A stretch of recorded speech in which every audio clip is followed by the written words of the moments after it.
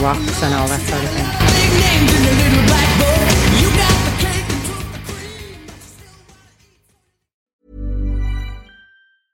I'm Sandra, and I'm just the professional your small business was looking for. But you didn't hire me because you didn't use LinkedIn Jobs. LinkedIn has professionals you can't find anywhere else, including those who aren't actively looking for a new job, but might be open to the perfect role, like me. In a given month, over 70% of LinkedIn users don't visit other leading job sites. So if you're not looking on LinkedIn, you'll miss out on great candidates like Sandra. Start hiring professionals like a professional. Post your free job on linkedin.com/people today. Hello, readers and others. Writers. No, we don't want that. Responders. First responders, or the group I tend to frequent, the last responders. Yeah. We arrive last. Those barely alive. We arrive last. We got the dirty job. Why are you touching that again? I think you should explain to the readers. Yeah, we've just been. I've been here for about 3 hours while you have finally worked out your microphone was faulty. Well, because I'm looking at the levels and I'm still a little low. And well, yeah, I think that's how people like it, though. We've ascertained that over the years, haven't we? Have we, though? Yeah, I think we have. Right, so John has come up with a great idea. A brilliant idea. A brilliant idea to do a whole pod about... Is this sign language? He's pointing at the mic. What am I doing? What? Just throwing you off, just testing. Well, it worked. Yeah, thank you. Yes, we're gonna do a whole podcast based on one thing. We used to do this in the old days, you know. Yeah, we did. We used to talk about one person, and I said to you, I'll tell you who we should talk about because I've just seen this thing on Twitter. Yes. We should talk about Bruce Dickinson.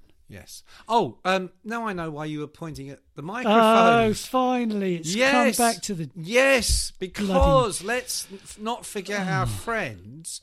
Very seamless transition there. Let's not forget our friends. Shall we start this again? No. Bayer Dynamic. We love Bayer Dynamic. We do. They're excellent. They fucking rock. They'll rock your world. They produce microphones that you can sing on. It's That's funny. my favourite thing. That's my favourite thing about the microphones. Well, it's not just your favourite thing, John, because I'm here. Little did you know, but tonight, John Harton. I've lost it now. Where is it? Hang on. Here we go. Yes. One of our readers, long-standing. If we had a gold membership, he'd be in it. Which, believe me, it's coming. He'd be in it. His name is Malcolm Parry. He's a bloody diamond, and he sent a message this morning. Actually, John. Well done, Malcolm. Good man. Yeah, you'll enjoy this. It goes, "Hi Mick, I enjoyed reading your pieces on Dio and Maiden in the New Classic Rock." Yeah, that's right. It goes, "That's my essential listening for the morning." Listening? Yeah. Okay. Looking forward to the next episode of the pod and the legendary John James Houghton as well. This is what he says. "I'm not gay, but what a voice." I love that. Does this really say that? I'll show you. No, Look. you don't have to show. Hi, Mick. I enjoyed reading your pieces on Dio. Yeah, and we don't Maiden. need that bit again. No, That's I you think we just need self-aggrandising. No. Was that? Can I just ask? Was that the 500-word thing on Dio that you had to do that had taken you about 6 months and that I delayed needed I needed AI to help me with that. Yes, possibly. I'm leaving that one open. But it says here, looking forward to the next episode of you and the legend. Is this a mate of yours? Well, mate, the legendary. It should be Johnny, shouldn't it? The legendary Johnny James Houghton. I'm not gay, but what a voice! Yeah, you see, he's all. I'm gritty. all pleased. I'm all puffed up. Well, I hope you fucking keep that one to yourself, mate.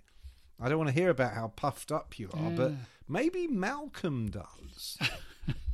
Why don't I leave you boys alone? Well, it's just I just put it down to the the microphone technique that you're also always so disparaging. Well, you've got of. your Bayer dynamic. Yeah, I've got that now. You've got the Bayer dynamic. I've not always had it, Come have on, I? give us a burst. No.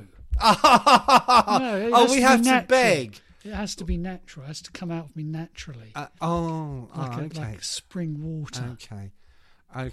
All right, I'll leave the rest for we're going to do more of a newsy roundup on the next pod. But for today, at John's earnest request, we're going to focus on one major artist and a particular favourite. Well, it was of because he had cropped up twice in two different spheres in the course of 2 days or whatever it was. Because who are we talking about? We're talking about Bruce Dickinson, the legendary, previously announced. Can I say we're not talking about the bloke who was in Little Angels? That's Bruce John. Bruce John Dickinson. Although he's now can't call himself John because I've got that. Oh, I see. So he's Bruce Dickinson as well. Right. Okay. But we're talking about the other Bruce Dickinson, who's the singer in Iron. I think we know which one we're talking about. Yeah. And he was on Sky News, and it got immediately clipped up and put onto Twitter, as anything ever to do with Brexit does. If you like this, like me saying the word Brexit, that will now be on Twitter, I can guarantee you. With half of Twitter going, oh, you idiot, Ramona.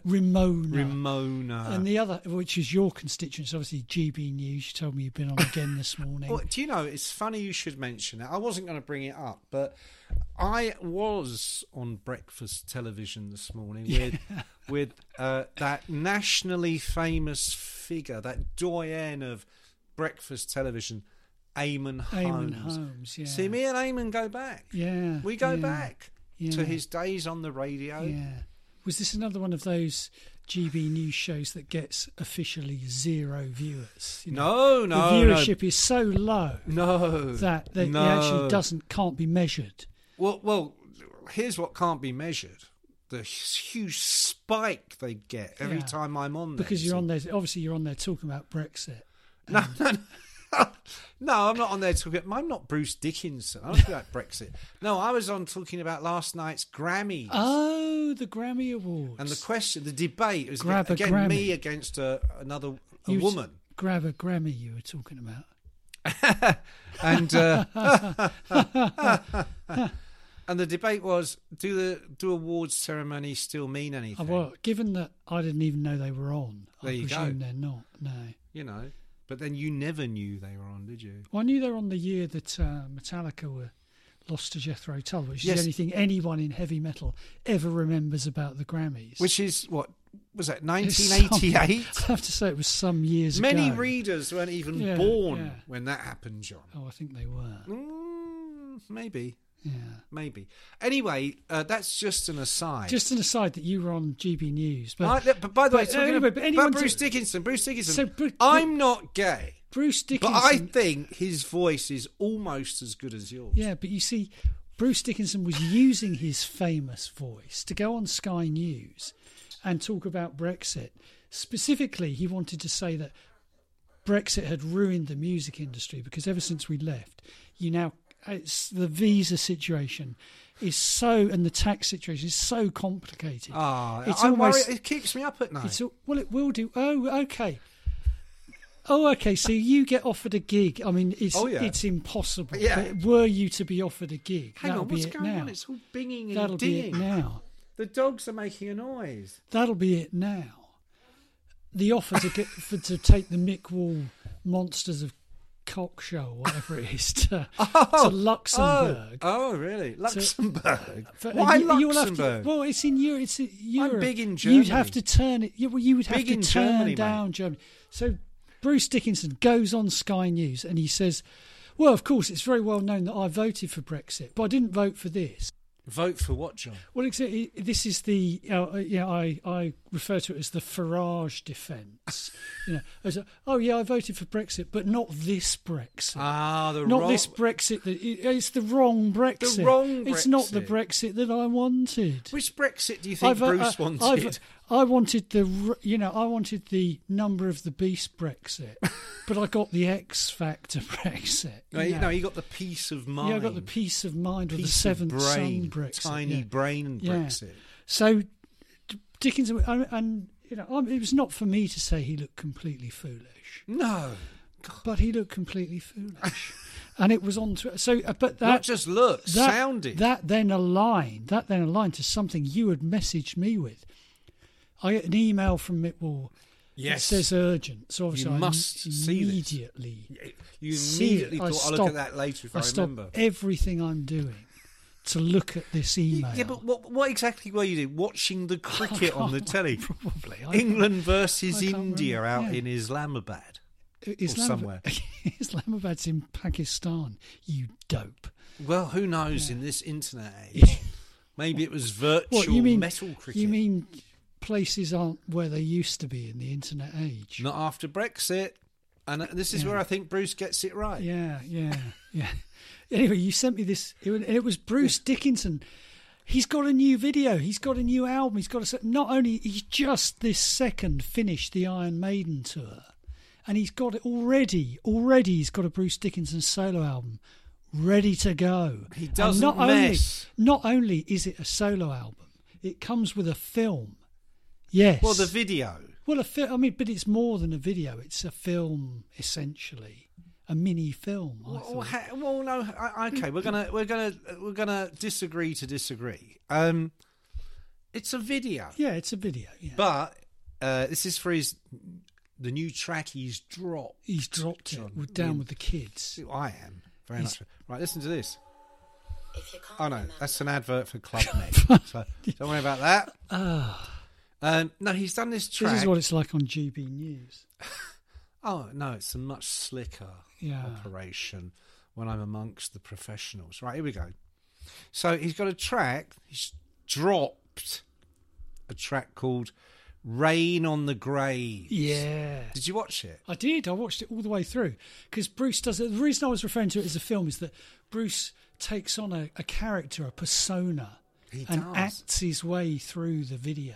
Do you remember the Fast Show? I do. And one of the characters was dressed as like a priest with a weird... Or he went on to be the priest in a show. I'm confused. Yeah. There was a Fast Show character who then starred in a like a drama about this priest who solves crimes. Right. Do you remember? Yeah. You don't, do you? No. Okay, well, that's what Bruce looks like. Yeah, he does, yeah. A cross between Poirot. Yeah, well, it's a sort of a crib on silent horror films, isn't it? Because he's mouthing the dialogue in a way that makes it clear that...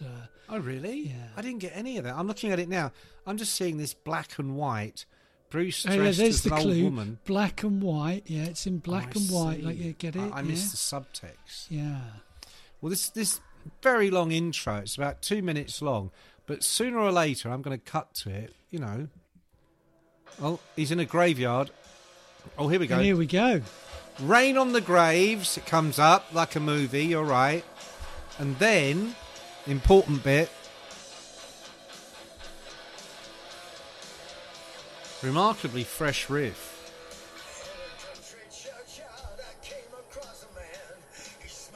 I think I missed the chorus. I came across a man. How does that sound on my microphone?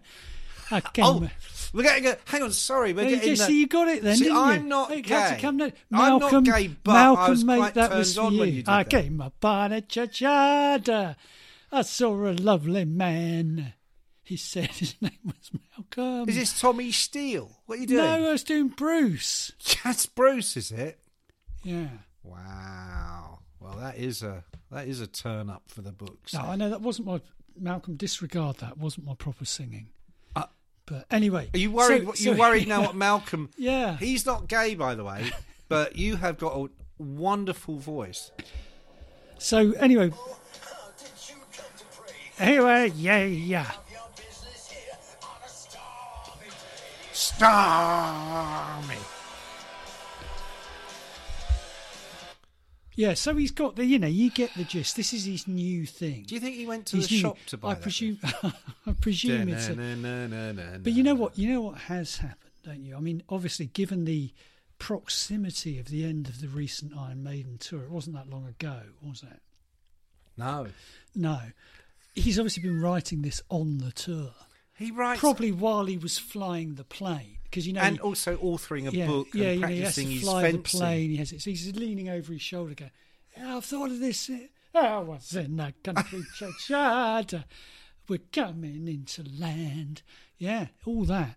So now listen. But I mean, this was so. In the course of a week, we had these two facets of Bruce Dickinson. I thought, you know what, and then this was the sort of the You third. thought he's a Renaissance man. This was the third thing I did. I mean, you had a gig this week. I had a little gig this week where I went along and spoke to the Eton College Journalism Society. How did that Masonic meeting go? It was a splendid. I have to say, it was a splendid evening. And you remembered all the proper handshakes? I remember the whole thing. Had dinner with the housemaster, and did you have to drop the old strides? Went into the chapel. Did you? Did all those Is that a euphemism? No. Come into the chapel. No, carry on. We're not gay, but carry on up the chapel. Yeah, I did all that. Wasn't it was Greg tremendous. Chappell a famous cricketer? Well done. He was Australian. He was, yeah. See, I know my fucking bat, ball and field. Very good, very good. So so it was a kind of general talk. I mean, they wanted to talk actually mostly about bodybuilding and bodybuilders because they're all into that, and it's big. If you didn't know by now, it's big on TikTok. So my book that I wrote 20 years ago, is now having a renaissance due to this. So amongst the kids, the kids, as we call them. Well, not gay anymore. It's non-binary. Yeah, exactly. You don't know what you're talking about. I don't. So I'm old school binary. Shut up and learn. Oh, shut up and learn, eh? It got to, I bow to your greater expertise in the non-binary universe. They sort of ask you, how did you get into journalism? I said, well, I actually, I did 2 weeks work experience, now called internships, but they went 2 weeks work experience on Kerrang, and that was how I got. Did you get paid for that? No. No, God, good. No, definitely not. No. I made sure of that. But then it was all like, what was the first gig you saw? And it was what, for Kerrang? No. Just ever. And it was Teddy Bear's Picnic.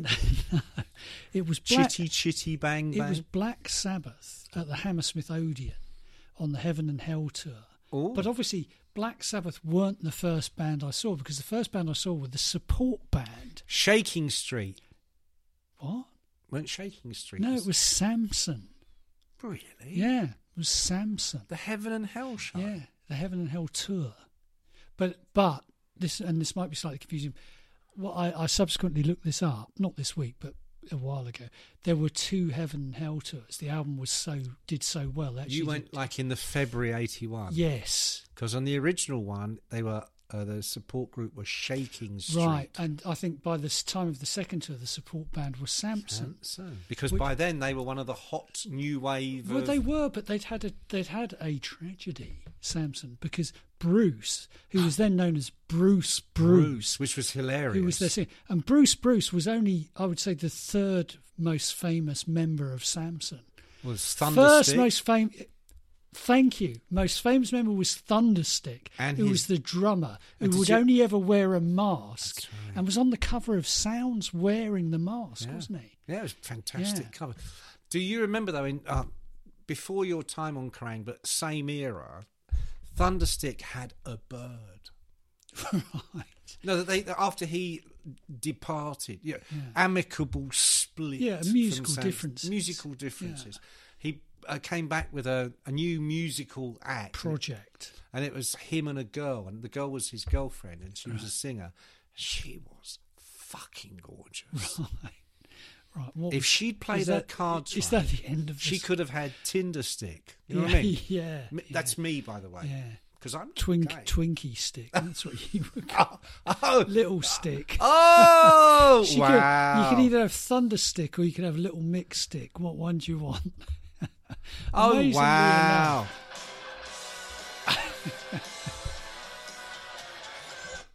Amazing. That was very good. So Thunderstick was the most famous member of Samson. The second most famous member was obviously Paul Samson, who the band were named after. Clever. So his name was Samson. His name was Samson. And they called the band Samson. So then the singer, Bruce, was only the third most famous member of Samson. Yeah.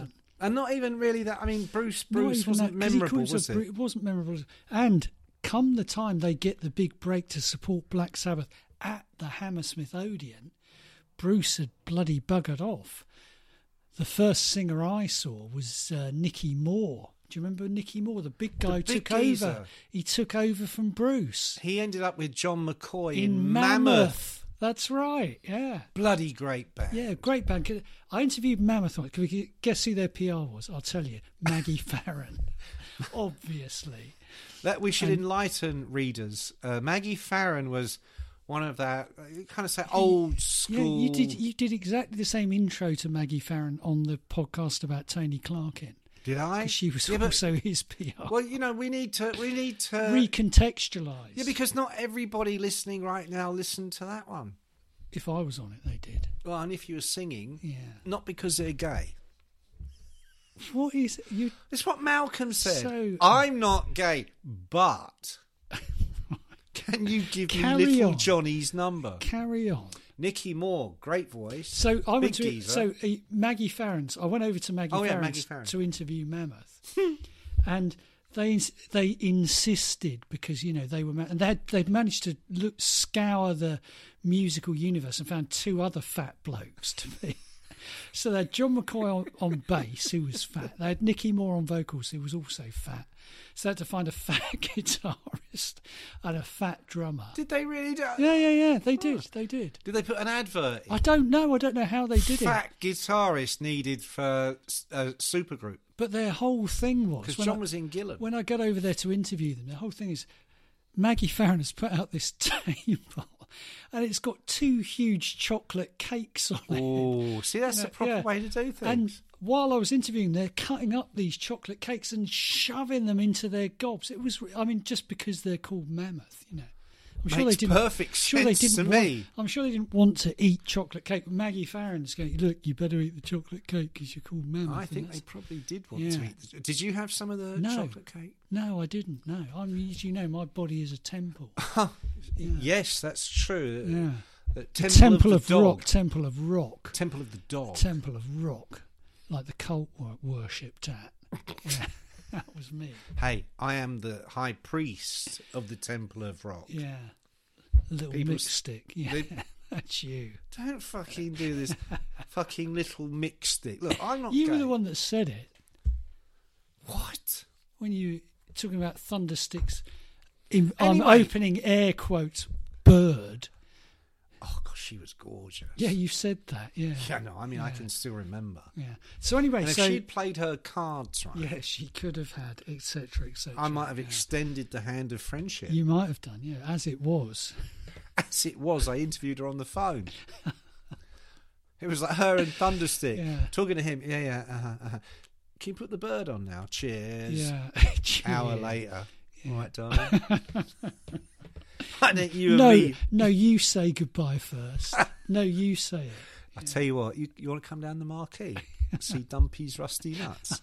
I got a +1. Oh yeah, that's right. You come to me. Yeah. Leave Johnny Thunderstick. Wasn't his name Barry Thunderstick? I'm pretty sure that's right. Barry Thunderstick. No, I'm pretty sure his real name was Barry. This is the guy who brought us Kirk Cobain. I'm pretty sure. Barry Thunderstick. I think you'll find. Barry Thunderstick. No, he's not. Obviously, wasn't. His surname wasn't Thunderstick. Obviously, in the same way that Bruce Dickinson's surname wasn't Bruce. So Bruce. That wasn't Bruce's real name. Really? What was his real name then? Well, we'll come on to that, shall we? And there's the the youthful me at the Hammersmith Odeon watching Samson, first band I've ever seen, and you're about to say his name is Barry, aren't you? His real name, it can be revealed for the first time anywhere on planet Earth. World exclusive. That Thunderstick's real name isn't Thunderstick. Who knew? Yeah. Who fucking knew? His real name is Barry Graham. There you go. Purkis. Okay. Yeah. Now, what was wrong with that? Barry Purkis. And on Purkis. Drums. Barry Purkis. Barry Purkis. Yeah. You wanted the rest. The Kiss aren't here, but we got Barry Purkis. Yeah. Yeah, man. There you go. See? Man. So Yeah, go on. I narrowly missed the first person I ever saw sing live being Bruce Dickinson. Narrowly missed it because instead it was Nicky Moore.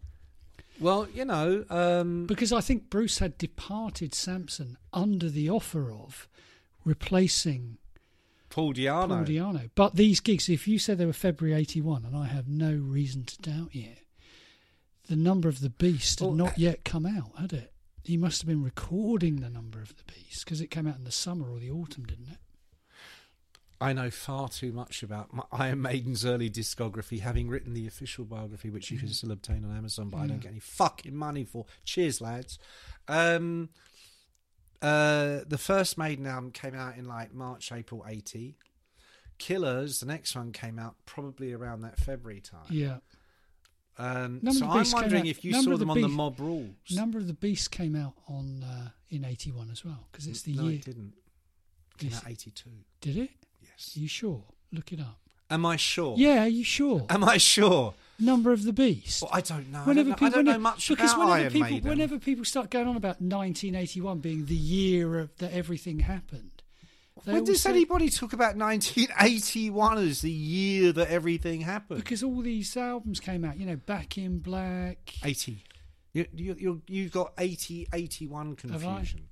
Don't fucking Tell look me when on your... Number of the Beast came out. 82, I just told you. Right. Well, no, I definitely saw the Heaven and Hell tour because I also saw the Mob Rules tour. And in the Mob Rules tour, I was in the stalls, mate. The stalls at the Hammersmith Odeon. All right, here we go, mate. Killers, the second Maiden album, featuring Paul Di'Anno, was released on February the 2nd, 1981. Just about the time I was watching Black Sabbath. But apparently without Bruce. Number of the Beast was released 22nd of March, 1982. Yeah, so you must have been, just joining Maiden at that point. What, in February 81? Well, I don't know. When did he join? Di'Anno didn't last long after the Killers, did he? I think there was one more world tour. Right, but it must have been quite quick, because if the album was out in 82... Oh, here we go. He left... this is an official source. It's called Wikipedia. Oh, you're not looking in your book. You're not looking in the book. It might take too long. Okay. I'll have to get it down from the, the shelf. Yeah. Yes. So, I've lost it now. Hang on. Mr. Iron Maiden. He left Samson in 1981. Yes, thank you. Yeah, but not the month Killers was released. Because I tell you what happened. They did Reading Festival that year. Who did? Bruce and Samson. Right. And that is where Maiden saw Smallwood and Steve Harris saw Bruce, and they went. So I think your whole story. No, so you got bad. Right. You got memory. You got metal memory. I've got it absolutely right. I'm telling you, Nicky Moore was. Bruce wasn't the singer. It was Nicky Moore. Wow. Well, shall we just do a little check on that? Shall we? You keep talking, mate. You keep talking. It was because I'm just trying to talk about Bruce Dickinson's early career. Well, unfortunately, if you get your facts wrong. So Samson did a couple of albums with him, didn't they? Who? Nicky Moore? No, Bruce Dickinson. Hang on. I'm going to get to the bottom of this. You are. And you're going to have to do a grovelling apology. Oh, I don't think... You're going to have to do what I like to call a grovelling apology. Right, check this out. Samson's second album, Shock Tactics, was released on May 15, 1981. Yeah. It was actually recorded between the 2nd and 31st of January 1981. Yeah. Guess who the singer was? Bruce. Yeah. Yeah. Yeah. But by the so time they can't have been out of... Oh, well, whenever it fucking was. Nicky Moore not, was the not singer. When you said that. Oh, well, I don't care. He was at the Hammersmith Odeon. I'll tell you when Nicky Moore joined, shall I? When? Go on. Well, you keep talking. Maybe it was Bruce. I don't know. I always thought it was Nicky Moore. I don't know.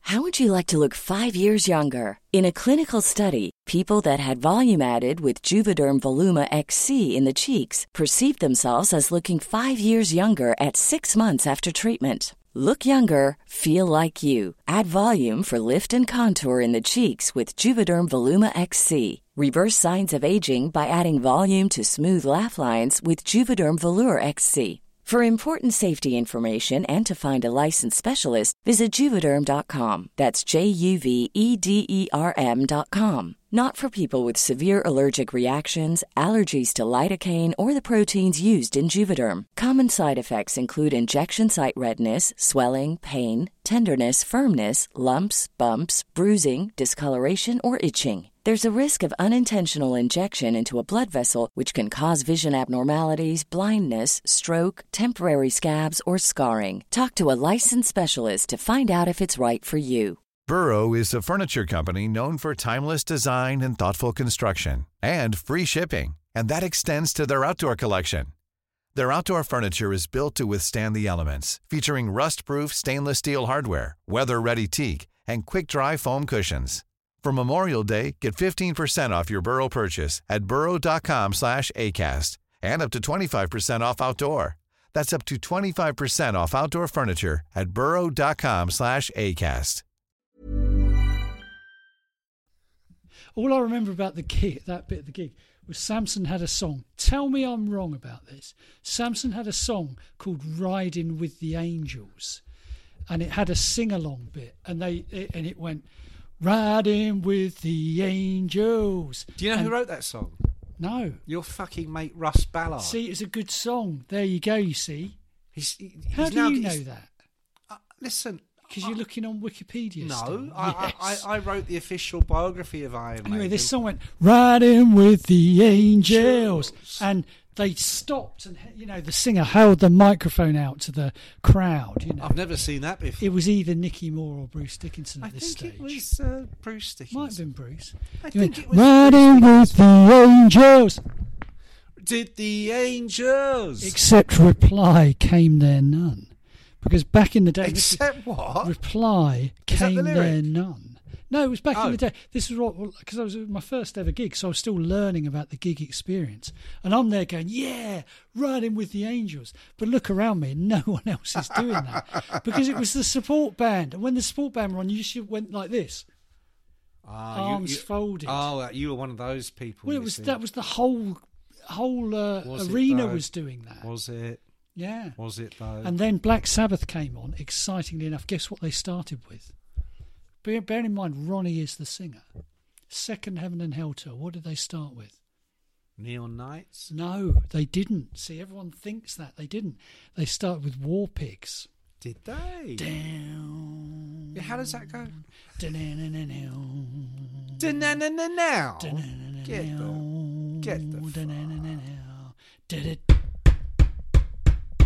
Did it? I'm being Bill now. Did it? You don't know the words, do you? Generals fucking gathered in their masses, disaster, mate. And just like witches up like masses.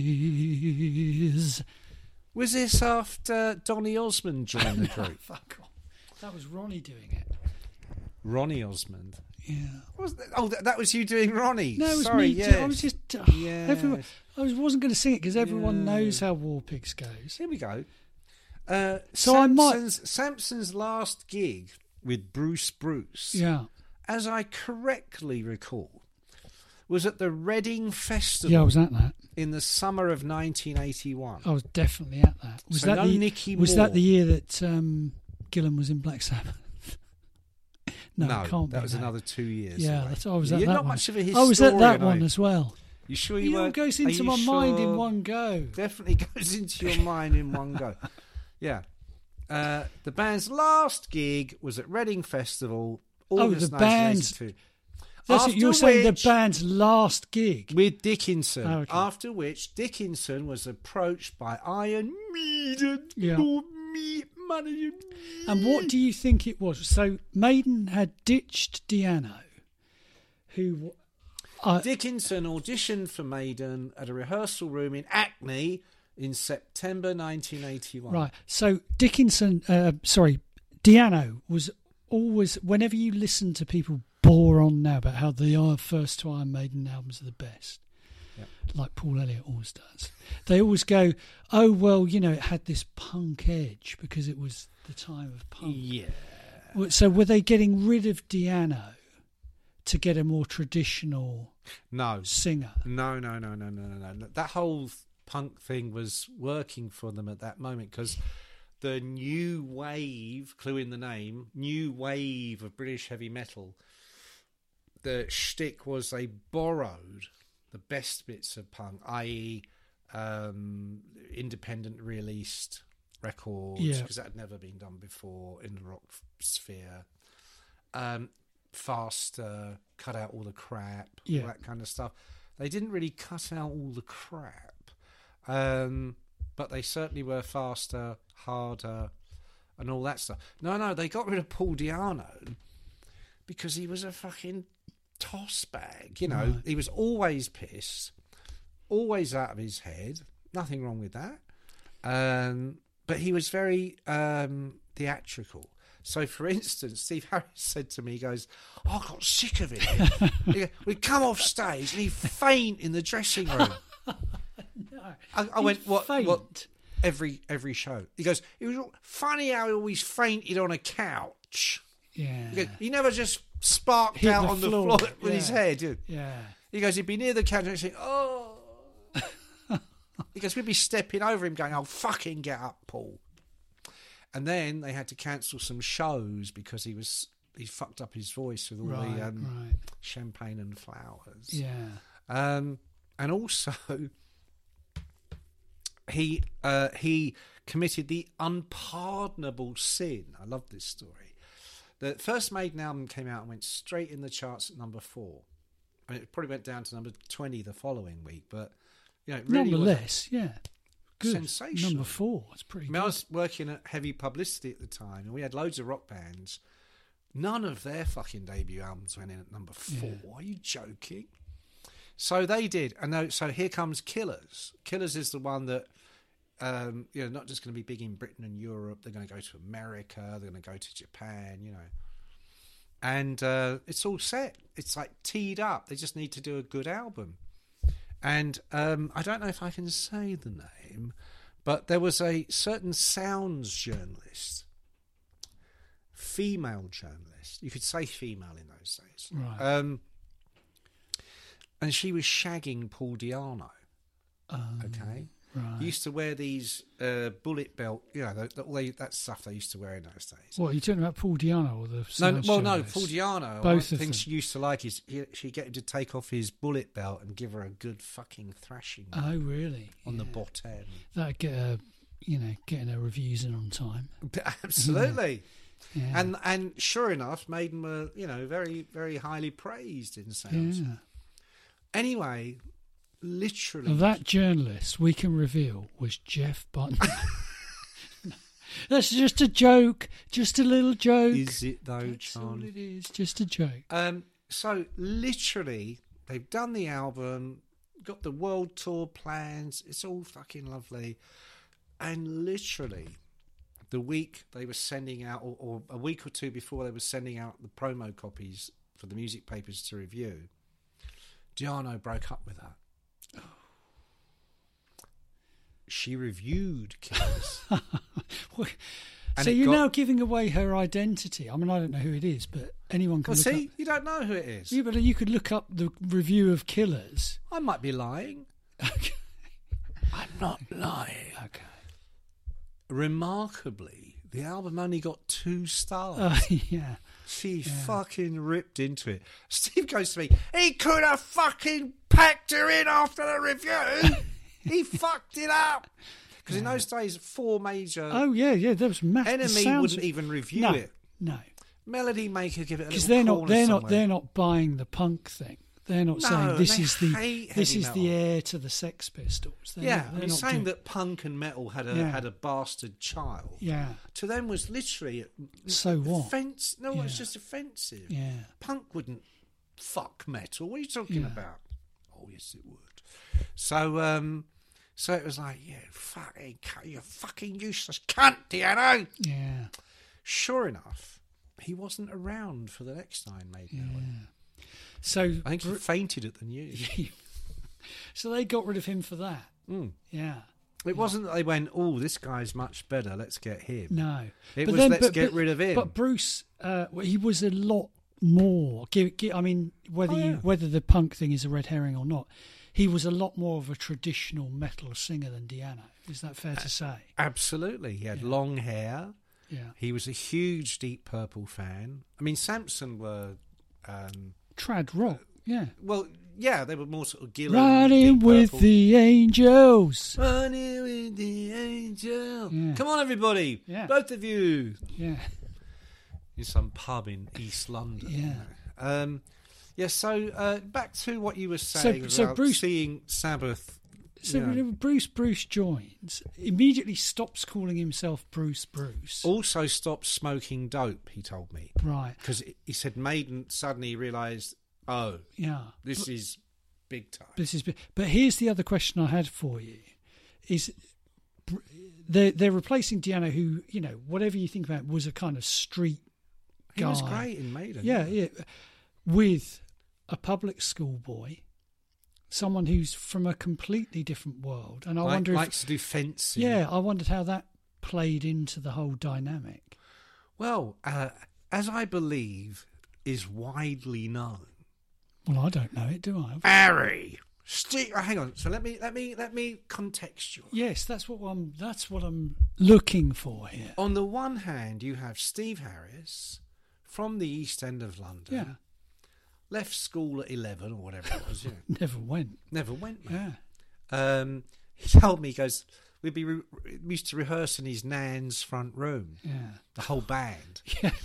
And his nan was trying to watch the telly. No, the nan was fierce. You get the neighbours banging on the door, going, please, tell them to stop. For the love of God, this mix of punk and heavy metal is not doing it for me. Yes. Yeah. And the second album probably isn't going to be good one day, they said. So she was like, fuck off, I can't hear nothing. And they'd be like, you must be able to hear this. Surely you can hear. Paul Di'Anno is singing at 60,000 decibels. But Steve Harris said his nan used to say, I'm a bit mutton. Now fuck off. Cockney, Mutton and Jeff. Yeah, no, deaf. I know that. Yeah. Well, not every reader will. Yeah, okay. We have readers all over the world. Oh, do we? Yeah. I think you know that. With your many fans. Yeah. They all talk about you singing now. You know that. Yeah. I think maybe. I'm not surprised. You see, if Bruce was to leave now, which let's face it, I think you might have a spot. Yeah. Worth thinking about. I'd do a tour. I'd do one tour. Get enough money. If I make $1 million or not, I'd just knock it on the head. Well, see, John, there's a disconnect there. I would not sing "White Men Came Across the Sea" because you can't sing that anymore. Why not? White men came. Well, they did across the sea. Well, it wasn't any others. They brought us pain and misery. Is this Cary Grant? This is when Cary Grant was singing with Maiden. They killed a creed, but will we ever be set free? Running through dust clouds and barren wastes, galloping hard on the plain. Something and something and something. The only good engines are tame. I thought it was the only good engines are dead. You can't sing that anymore. I thought it was only good engines are dead. You said it was dead. You can't call them Indians. No, engines. Yeah, you can't do that. You can't but that's do what that they anymore. Called them back. They did back in the cowboy days. They didn't go, oh, I think calling these savages Red Indians. You're getting worse. No, I'm just saying. Those days. I'm just they didn't saying. Go, I think they are Native Americans. My only point is, I will not be singing that lyric if I join the band. Sidebar. Yeah. First time I did an interview with the Red Hot Chili Peppers, interviewing Anthony Kiedis. Yeah. This is after Mother's Milk, so they're not huge yet, but they're on the cusp. Did you ask him to take his sock off? He was already off. Yeah, have a look at it. I said, shall I take mine off too? Yeah. He said, that's a big sock. Your little mix stick, yeah. No, that's like a Santa Claus sock. Yeah. I went, don't be jealous. So we go. Santa Claus sock. You know, I wouldn't want to be like your more of a sack than a sock. I wouldn't want to be your kids at Christmas. That's revolting. Jeez. Hey, nature presents itself in many forms. What? My You're Santa's sack. Don't say that again. Santa's sock. Just get back on my cock. Just get back to Anthony Kiedis. So, I'm staying. You'll be quite surprised about this. I was staying at the Sunset Market. No. Poolside room. Yeah. Anthony comes in. I make him a cup of tea, and we do all that. And then interview's finished, so he's got to now go to Ross's studio in LA, where the band are already getting ready for the photo session. Yeah. So Kiedis drives us. It's the shittest old jalopy you've ever seen in your life. It was really like, fucking hell, has he not made any money? Yeah. Nope, not yet. We get there, and because they were so creative in areas most bands wouldn't bother with. So when they played the Astoria in London a few months before this, I went to the sort of sound check part of it, and they were physically repainting the stage, right? Yeah. So that when they came on, it fitted their vibe and all this. So this is who they probably still are, more so in those days. So they've decided for this photo session, they want to dress up as Injuns, red Injuns. Right. Only that isn't what they call it, obviously. But so we get to the session, and Ross has never met Kiedis before. He's never met them before. And one sort of notable thing about Ross, when he's never met you before, he has to kind of put down his marker straight away. I'm the man who is going to mess with your mind. I will say the unsayable. So I'm in there going, oh, hi guy, oh yeah, cool. Yeah.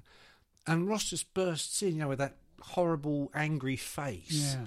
And he looks and he sees all the headdresses and the, that stuff. Yeah. And he went, oh, Red Indians. And Kiedis goes, Native Americans, actually. Ross goes, that's what I said, Red Indians. So that got the session off to a good start. A flying start. We were all, I'm going to the store on the corner. I'll be back tomorrow. That's what I said. Red Indians. So anyway, yes. Bruce. Unavoidable. Bruce Dickinson, as now is. They put this album out. Are you, but just to be, Native Americans and all. So are you saying you couldn't tell the difference between Nicky Moore and Bruce? In my memory, it was Nicky Moore, but the dates don't add up, do they? Are you saying Bruce was a big fat guy? No, kind of what you're saying. No, because I remember Nicky Moore wasn't that fat till he was in Mammoth, and then he was fat. Then he was really fat. So you're saying... And you got to remember Nicky Moore, Bruce confusion. Back in the day, it's like during wartime, they would say someone was fat when they weren't what we would consider fat. Right. Yeah, so good point. I'm just saying Nicky Moore it could and Bruce, easily a mistake anybody could have made. Until Bruce joins Maiden and he starts wearing chainmail and, Robin Hood style boots, then I recognise him. He used to that crouch, didn't he? Like a fencing crouch. Yeah. Yeah. Because Harry's got his foot. Yeah. Harry's doing his thing, which is foot on the monitor. Yeah. And Bruce is doing his thing, which is that. Yeah. It's a bit like Ian Anderson would do. Ooh. And he was in Jethro Tull. He used to do all that. Did he? Yeah. You watch sort of Jethro Tull. John is striking poses now like Usain Bolt. Yeah, I'm gesturing. You're saying Ian Anderson used to strike poses like Usain Bolt. If you watch films of Jethro Tull in the 70s, when Anderson looked like Aqualung, he looked like the tramp on the front of Aqualung. Yes, but he didn't do all that. He did. He used to have his flute. And he used to be on one leg, and he'd be like, his arms would be out, and he'd be like, gurning. And gurning, yes. One leg, yes. Yeah, but the arms, the arms would be playing the flute. Well, no, but when he stopped the flute, he'd be like waving it around and jumping. And Bruce was a bit like that. That's all I'm saying. Are you sure it wasn't Nicky Moore? I'm not sure. Anyway, so Bruce did they joins do Riding Maiden. with the Angels? Jethro Tull. Riding with the angels. Let me bring you songs from the wood. Riding with the angels. Yeah, exactly. Yeah. That's exactly We're what actually it was doing like. what makes it. We're actually You're doing the flute thing. movements. No with one our can fingers, see, but yeah. we are actually They're really good. Yeah, on one leg. Yeah. But Bruce, what the point I'm getting across is like all of a sudden Bruce goes from being Bruce in Sampson to being Bruce Dickinson. Massive album straight away. White man, come. Yeah, and all of a sudden the kind of, the public schoolboy is the face of the new wave of British heavy metal. Isn't it interesting though? I mean, you mentioned that so many heavy metal fans. I think now, as then, I think especially back then, because metal had become sort of toxic in terms of it's not cool. A lot of their biggest fans were public schoolboys, very middle class guys. Yeah. I mean, I remember when I was working on that documentary When Albums Ruled the World. Yeah. I won't say his name, but the guy was the head of BBC 4 at the time. He was one of these guys, and he was so excited about the programme because he was like, will there be ELP? And we're like, fuck no. Yes, there will. Yeah. Write that down quick. What about Genesis and King? And the director, who was this much more working class guy like me, he's looking at me and he's giving me the eyes. And as we're leaving, he goes, "Can you believe all that shit?" Because this guy, it's just because he was at public school. Yeah. Probably him and his fucking chums were there going, "Oh, Tarquin, have you heard the new Emerson, Lake and Palmer? They integrate moments of, classical. Oh, let's listen, So, Right. So That's that could your... Tarquin, yes. That's your view of public school. Well, when I first met Bruce, he was very much like, "Oh, Tarquin." Was he? No. No, exactly. He was posh, exactly. though. No, I didn't. So Steve Harris is a geezer. Yeah. He's an Ebenezer. He's an Ebenezer, and he's a Nico. They've got Nico by this point as well. Have they? No. When does you Nico you literally don't know anything about Iron They've Man, got do Clive Burr at this point. Yes. Everybody is completely working class in Iron Maiden at this point, apart from their new singer, Bruce Dickinson. And who went to Arundel? Oundle. How do you say it? Oundle. See, you would know that. Yeah, I would know Because that. you're a posh boy. You go to special posh boy meetings. Yeah. There's a whole club. Do you not know about it? Whip working class losers before the meeting. Yeah, I don't like losers. Yeah. I don't like working class. Yeah. That's what you say anyway. Yeah. I'm about the people. So here's Harry, who's got loads of tattoos and is a hard nut. And here comes Bruce doing a fencing pose. Yeah. See, that's where the stage movements came from. Yeah. Because he'd do that. I'm going to stand up. He'd do that thing of, imagine you've got your, what do they call it? This is perfect for a podcast. No, but he'd have the legs apart and he'd be like this, Mickey's now holding one arm out as if he's holding an épée. That's my fence. What do they call it? An Thing. épée. A what? An épée. A what? An épée. That's... See, you posh people, you live a different life.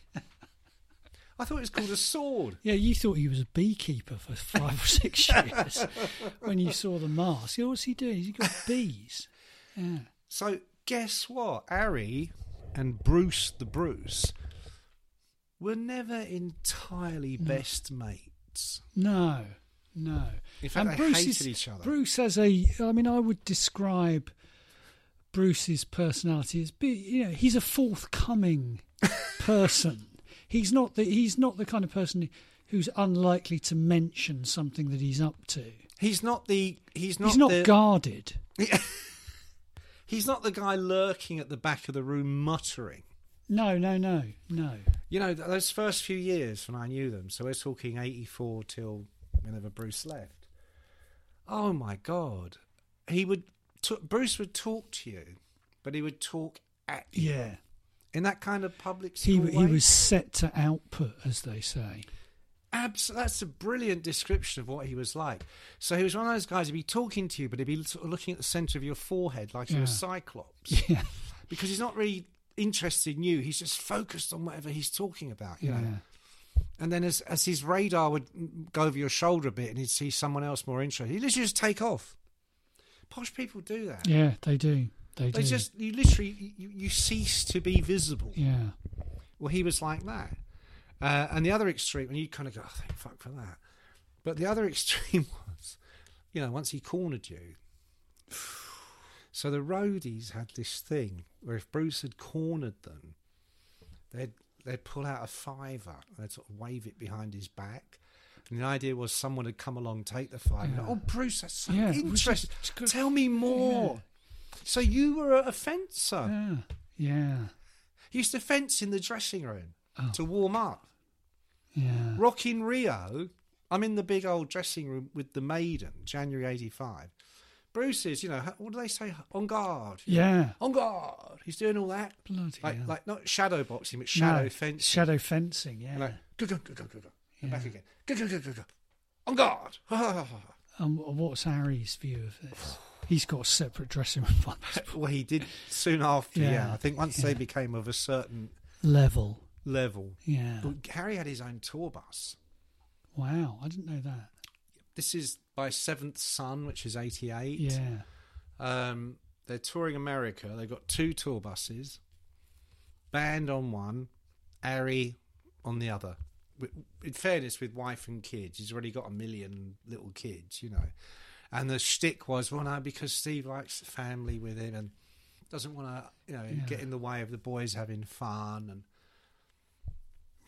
but he really, didn't want, But really, didn't want to listen to. They used to call him the chimp. Yeah, I remember that. Yeah, because I probably said it before, because he looked a bit like Bill Oddie. Yeah, he was very kind of simian. Yes, with that long hair and the way he used to crouch. Yeah. And that kind of Monty Python sort of thing, you know? Yeah. He's the chimp, right? So here's a story I know I've told before, but I'm going to tell it one more time. The end of the, I think, Power Slave tour. They're coming back from Japan. And for a joke, because Steve wouldn't sit next to Bruce anywhere on a plane or a bus. He wouldn't do interviews with Bruce. He wanted nothing. He didn't want to be in his company. So it's the final show of this 13-month tour. And as a laugh, they persuade Tony Wiggins, the tour manager, his lovely tour. His previous gig had been Gilbert O'Sullivan. Yeah, that's right. Yeah, I remember. He used to wear the cardigan and the slippers. Yeah. Oh, come on, chap. Fuck off, Tony! You know, come on, Tony. Oh, come on, Tony. Be a laugh. Be a laugh. They seated Bruce next to Steve on the plane. 13 hours from Tokyo to London. Harris is like, the fucking steam is coming out of his ears. He can't believe it. Of course, Bruce is like, "Oh, Steve, we don't often get a chance to catch up." Yeah, I've got so much to tell you. Did you know I fence? I don't know if I can get it all into 13 hours.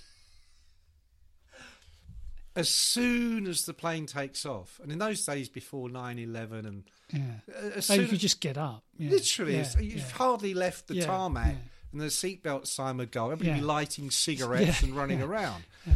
Harris literally flings off the seatbelt, storms down the back of the plane to where Tony Wiggins is sitting, because he's not in first class. They're in first class. Yeah. Oi! Wiggins, oh, yes, Steve? He goes, who put me next to the fucking chimp? Tony went, oh, I'm terribly sorry. You know, the rest of the band. He goes, right, you fucking sit next to him. So he made Tony go down to first class and sit next to Bruce.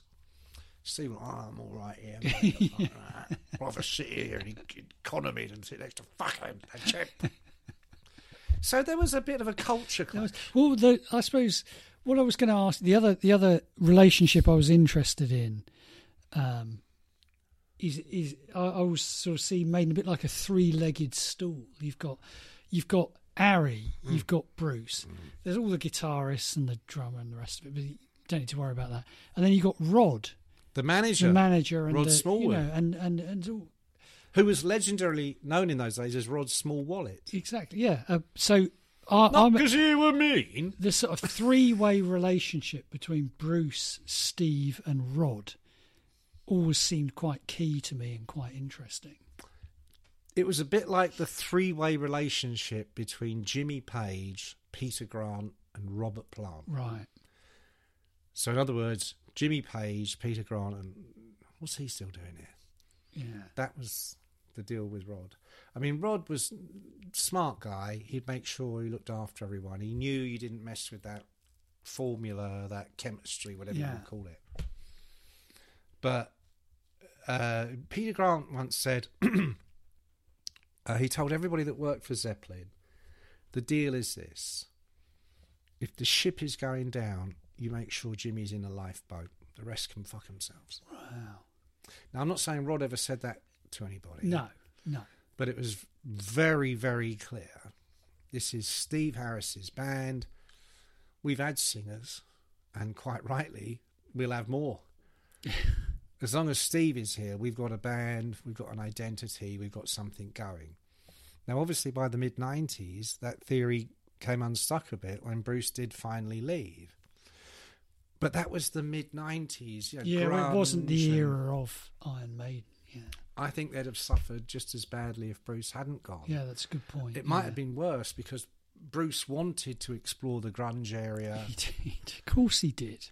I mean, this new track, Rain on the Grave, that's got Roy Z on guitar, who was his guitarist back in those days. Yes, I remember that. Yeah. And I quite like the album they did together. But there were bits where it's sort of almost like like metal Santana. Right. Beautiful playing, but it was very far removed from Maiden. He did Skunk Works. I remember Skunk Works, yeah. Well, I was working, helping do his PR in the mid-90s, and you couldn't give him away. Yeah. Because the grunge people, the actual music probably would have been okay for them, but it's made by Bruce Dickinson. Exactly, there's all the non-grunge grungers, the trap they fell into. People didn't want to hear it from, people who weren't the grunge, the grungers. They'd have loved it if they hadn't changed at all and just stuck to their guns. The only person who got away with it, Scott Weiland. Why, what group had he been in before? Well, I don't know if he was in a group. I mean, he wasn't very grunge, was he? Oh, I see what you mean. Well, I mean, he couldn't wait. The minute they got famous, like dressed up like David Bowie. Yeah, but all those grunge guys were like that. I mean, Kurt Cobain always described Nirvana as a cross between the Beatles and Black Sabbath. Yeah, but no one believed that. I did. It was just Black Sabbath. I think you're being very harsh. You're fine. I think you're fine, Nick. I'm sure readers... Riding with the angels. Riding with the angels. There it is. I'm doing my finger. Did you see that?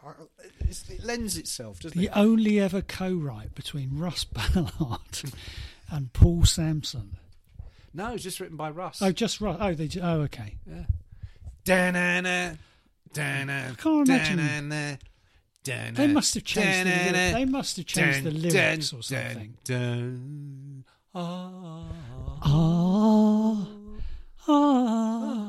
I get the same old dreams.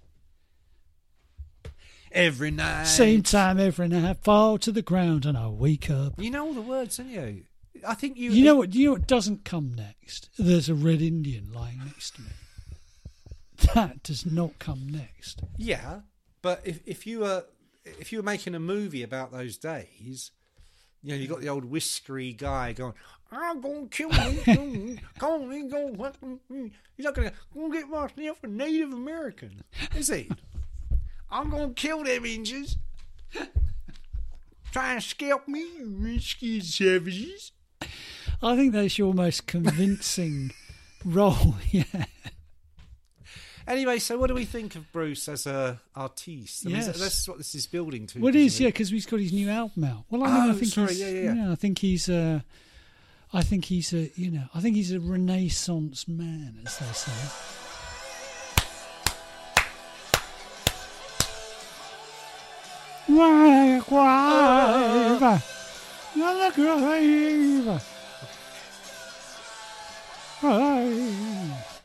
It's rain, rain, rain, rain. rain. At this point, he's dressed like in a red Undertaker. waistcoat. Oh, yeah, he looks like Steve Perry. He's got the red ringmaster's coat. Where is the one I was going to say, look like who's Adam Ant. happy? like if He's Adam like Ant a had a cross grandfather. Yeah, yeah. Yeah, He's like sort Prince of cross. not Prince Charming so much as, Queen Mother Charming. Yeah, he's like a cross between Adam Ant and Steve Perry. That's what he I advise you to check that out because it's a good look. I think the look is very much Very strong. Steve Perry meets Adam Ant. Yeah, but I think the voice is clearly remains Nicky Moore. Remains unique. Remains unique. Yeah. Well, you always know it's Bruce, don't you? Because it's got that. You heard it then when he hits that upper note. It's Rain on the grave. Yeah, it's that. It's that. Aye. Yeah, that's it's a Bruce. beautiful thing. Beautiful thing. Beautiful. Now, there are far more stories we'd like to tell, but I feel we have a part 2 coming on because don't forget, Bruce was an author. Oh, he was. Yeah. Guess who got him his publishing deal? Oh, was it you? Oh, well done. Yeah, thanks. they never forgave me for that. Yeah, I bet, yeah. Do you know how that happened? No, you're going to do it on the next one. Oh, am I? Yes. Oh, all right, okay. So, on that bombshell... Bruce Part 2 coming soon. Can't wait. Riding with the angels. Riding with the angels. Yeah. And what was it? White man came across the sea. He came to see Roy Z. You said that, not me. No, I think you'll find. Yeah. Right, so listen. This has been instructive. It's been real. It's been real, and I'd like to thank Bayer Dynamic for helping us. That's the worst. With the. I apologise to Bayer Dynamic for that because that was appalling. Seamless. Appalling. Seamless. And on that bombshell, we wish you a very merry adieu. Adieu.